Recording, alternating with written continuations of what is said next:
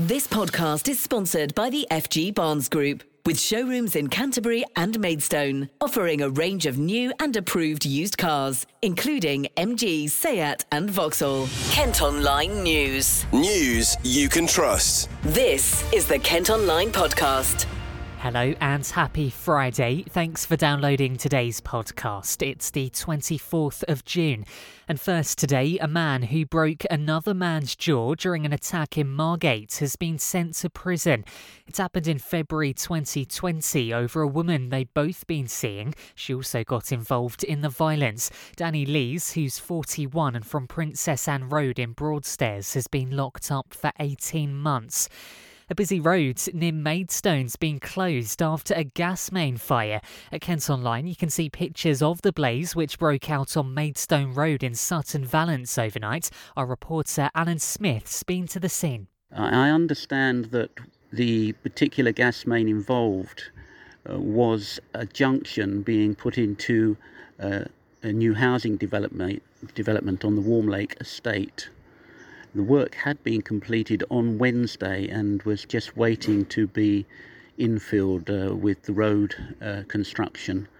And it's a mystery to the SGN engineers here on site why a fire suddenly started in the early hours of the morning. In any case, the engineers have turned off the gas supply, the gas main, to the area, so it is now safe. They're just waiting for the particular junction to cool down before they carry out any necessary repairs. No properties seem to have lost their gas as a result of this, other than the supply to the Warm Lake development site, which is just opposite. We don't believe that there is anybody living there at the moment. Locally, the traffic has been diverted down country lanes through Charp Sutton. Quite busy at the moment down there, and I expect it will get very busy this evening in the rush hour if the diversions are still in place. So I suggest people avoid the area completely if they can. Next, trains across Kent have been severely disrupted again today as a knock-on effect from yesterday's rail strikes. More industrial actions due to take place tomorrow, which might make it difficult to get to any weekend events you have planned. Tudor Price is from the Kent Invicta Chamber of Commerce. For things to have got to this stage is really calamitous. We all know that the economy is sort of still trying to recover from the pandemic. Things were looking reasonably good. Then we started to hit inflation and supply chain issues. And the timing of this dispute could not be worse for the economy at the moment, not least of which for the railways themselves, because, of course, they're trying to encourage people back into the offices. They're trying to encourage commuters to return. And this sort of thing just undermines people's confidence and trust in the whole railway network. It's not the fact that they strike for a couple of days. It's the disruption in between, the fact that people decide to cancel events or to delay training sessions or to postpone other activity, all of which has a sort of an accumulative effect over a period of time. So it's hard to quantify at this stage. But for every day it goes on, it's going to get more expensive and exponentially so. So the sooner the two parties get around the table and hammer out some sort of deal, the better it will be for all of us in the long run, not just the commuters and the transport people, but also the rail workers themselves. Kent Online News. An investigation's underway following a suspected arson attack in Larkfield. A fire broke out at the back of a house on Brooklands Road yesterday afternoon. No one was hurt, but it's being treated as suspicious. There's been a rise in the number of people in hospital with coronavirus in Kent for the second week running. 139 patients were being treated in the county on Tuesday. That's up from 81 the previous week. Latest figures show COVID cases have also increased by a third in the 7 days to last Saturday. A Dartford woman's revealed how a brain tumour left her unable to cry and with no sense of taste or smell. 47-year-old Michelle Francis started to feel unwell but says it didn't even cross her mind how serious it was. She's told the Kent Online podcast what happened. It was June 2020 and it was in the thick of COVID with lockdown, and I just thought I was just feeling low because we were all isolated, weren't we?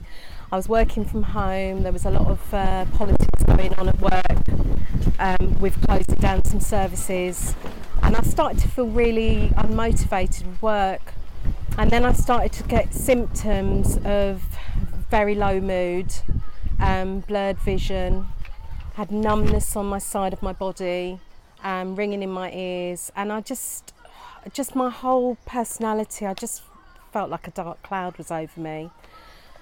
Presented the symptoms to the GP and they treated me for sinuses and gave me some antidepressants once. Went to an optician's, went for counselling. I just felt really low and just didn't feel very well. Was very antisocial, wasn't really into alcohol, just really miserable, and a lot of complaining about my attitude to people. I was quite abrupt with people. And then in December just gone, I had what I think was a seizure. And then on New Year's Eve I got called in by the GP with my partner Dave, and we went in and I got told that I had a 7-centimetre meningioma tumour on the left side on my optic nerve. It suppressed all my emotions. Didn't know anything about tumours. When I got told, didn't cry, just soldiers on, autopilot, but it was still quite a concern because I needed to touch base with my feelings. Days like this, I want to spread awareness, and it's not just about the money. I really want to share my experience with people because honestly, I did not have a clue that I'd have a tumour, and I think there are loads of people walking. Now that I've got it, I've found out more people have had tumours. The statistics say there's only 1% of funding for brain tumours. There needs to be more research, and I'm happy to be part of that research, and that I just want to spread the word. Inspectors have found staff shortages have had a big impact on urgent and emergency care services across Kent and Medway. A report out this morning says more work is needed to make sure patients don't face long delays. There were also issues with demand for GP appointments. Amanda Williams is from the Care Quality Commission. Overall, we saw a really positive picture with some good innovative practice, but we did see a system that was under extreme pressure, and in some areas that pressure was having an impact on the quality of care that patients were able to receive. And we seem to hear quite a lot, don't we, about pressures on the health service as a whole, and it's not I presume, an easy task to make those changes to ease those pressures? There are a huge number of pressures on providers across the system, particularly when looking at the urgent and emergency care pathway. So we wanted to understand how services in that local area came together and worked together to make sure patients received safe, effective and timely care, and how that system as a whole was supporting those providers and organisations to deliver the best care possible. We know that urgent and emergency care services across England are under enormous pressure, and we undertook this programme of coordinated inspections in February, so in the winter, and at a time when the COVID-19 rate of infections was quite high. But it was really a good opportunity for us to be able to coordinate those inspections, to identify good practice, and to enable and to feed back to the system to enable them to share those successes and to support improvements where they were necessary. In those areas where improvement is needed, what input will the CQC have going forward to make sure that those changes are implemented where necessary?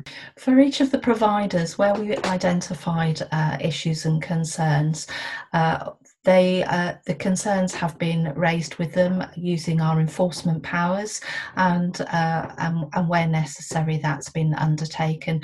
CQC will work with those providers monitoring their improvement action plans, and will be in conversation with the system, encouraging them to provide the necessary support to those providers to make the improvements necessary. Well, NHS bosses in the county say they're investing in projects to help improve services. This podcast is sponsored by the FG Barnes Group, with car dealerships in Canterbury and Maidstone. Residents in parts of Ashford say they're still waiting for their homes to be repaired 4 months after Storm Eunice ripped cladding from the walls. A couple on Goatley Mere in Kennington claim they're being ignored. They're missing a front fence after panels from their neighbour's council-owned house came loose. Well, the council say they're looking to improve properties and will address any weather-affected issues without further delay. Another taxi firm in Kent says it desperately needs more drivers to cope with demand from customers. Earlier in the week, we told you how Arrow Taxis in Ashford had decided to close after failing to recruit enough staff. Now Vokes in Medway are trying to hire workers too. They say many left the profession, cutting numbers from 750 to 500. The owner of a distillery in Chatham says they're being unfairly taxed on their spirits. Copper Rivet wants tax for craft spirit producers to be equal to that paid by wine and beer producers. Founder Stephen Russell says current rates make it hard to compete. You're always worried where there are taxes that have to be passed through to consumers. And if there's a chance that they might go up, I desperately hope. I mean, in a typical bottle of gin or whiskey that was, say, priced at £30, the consumer is paying £13 of tax, which is quite a lot. So you would desperately hope it wouldn't go up further. And of course, if for a small business like ours, our costs of production are quite high, which means that we are priced in the affordable luxury end of the market, and if taxes were to go up, which, as I say, I hope they don't, then that would mean that we would have to pass those through to consumers who, as we all know, we're all paying a lot more for everything at the moment, and that would make things quite difficult. Well, Rochester and Strood MP Kelly Tolhurst is backing their campaign. Not everyone agrees, though, with concerns making alcohol cheaper will lead to health issues. At Kent Online, you can see the incredible pictures of an Ashford man who's managed to shed 15 stone. Dave Winchester had to stop going to work because he couldn't fit in his car and didn't leave the house for about 5 years. He says fat shaming led to him finally deciding to go on a diet and slim from a size 6XL to a medium. It's claimed a new restaurant set to open on Folkestone Harbour Arm is going to be a key part of the regeneration of the town. The Lighthouse tasting rooms will offer bistro-style dining and a stage for live music. It's been announced by the family who already run the award-winning champagne bar in the former Lighthouse at the end of the pier. Kent Online Showbiz. The youngest ever winner of the X Factor is going to be performing with Westlife in Kent this summer. Louisa Johnson was just 17 when she appeared on the show in 2015. She'll be joining the boy band at the Hop Farm near Tunbridge as part of their Wild Dreams tour. And Nina Nesbitt's been on the hit list on KMFM. She's told New Me all about life in Kent and her new album. I call it Costa del Kent. Yeah. Love it. We're on the Medway River, so we always call it the Mediterranean. Oh, that's great. I'm going to start using that. What's your favourite thing to do around here? Like, where's like the best coffee that you get in Kent? Do you know what? I don't drink coffee, so I couldn't tell you that. But I could tell you that I love St Mary's Bay. Like, oh, it's so nice to have a beach on the doorstep, because I was used to that in Scotland, being able to go to the beach, and then obviously living in London for so long, it's kind of like, I want to get out. But yeah, love that. Love going up to Canterbury as well. That's lovely up there. Yeah, so many little gems. I imagine the beach here in Kent is a little bit of a different vibe to a Scottish beach. Do you know what? I couldn't believe it. The first time I went down to St Mary's Bay, I was like, I actually feel like I'm in Spain. Yeah. Loving it. It's mad, isn't it? Especially when the weather's like this. You're just like, am I in England? Yeah, literally. Went swimming last year. It was great. Yeah, and you filmed an acoustic of one of your songs, didn't you, at St Mary's Bay? I did, yeah. Yeah, I did, for a song called Summer Fling that came out last year. Have you found that moving to like a completely different part of the UK has changed your writing process? You know, have you noticed the difference from when you started at home to living in London to now living in Kent? Yeah, like I write a lot more by myself. I have a lovely view of the field. It's just very inspiring, and I can the best thing about living here is that I can play music until whenever, because there's no, like, you know, close neighbours like in London. Everything's so cramped, so it's nice to be able to just create whenever. Yeah, you know, you're not going to be annoying anyone at 2 o'clock in the morning when you're like, oh, I could do with filming a TikTok now. Exactly. And what's your favourite thing to do when we have this beautiful British weather? What's your favourite thing to do in the sun? Well, we have a garden here, and that's the first time I've had a garden in like a long time. So I like to just lie on the grass, nice, and get a tan, and just, you know, feel a bit more golden, feel a bit more, you know, hot girl summer. She'll be touring the UK and some of Europe for the rest of the year and has a new album out in September. If you missed her chat on the hit list in the week, you can listen now at kmfm.co.uk.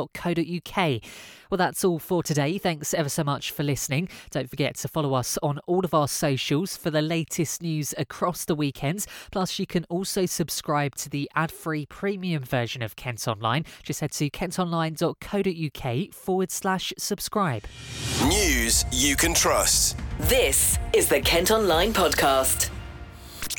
This podcast is sponsored by the FG Barnes Group, with showrooms in Canterbury and Maidstone, offering a range of new and approved used cars, including MG, Seat and Vauxhall.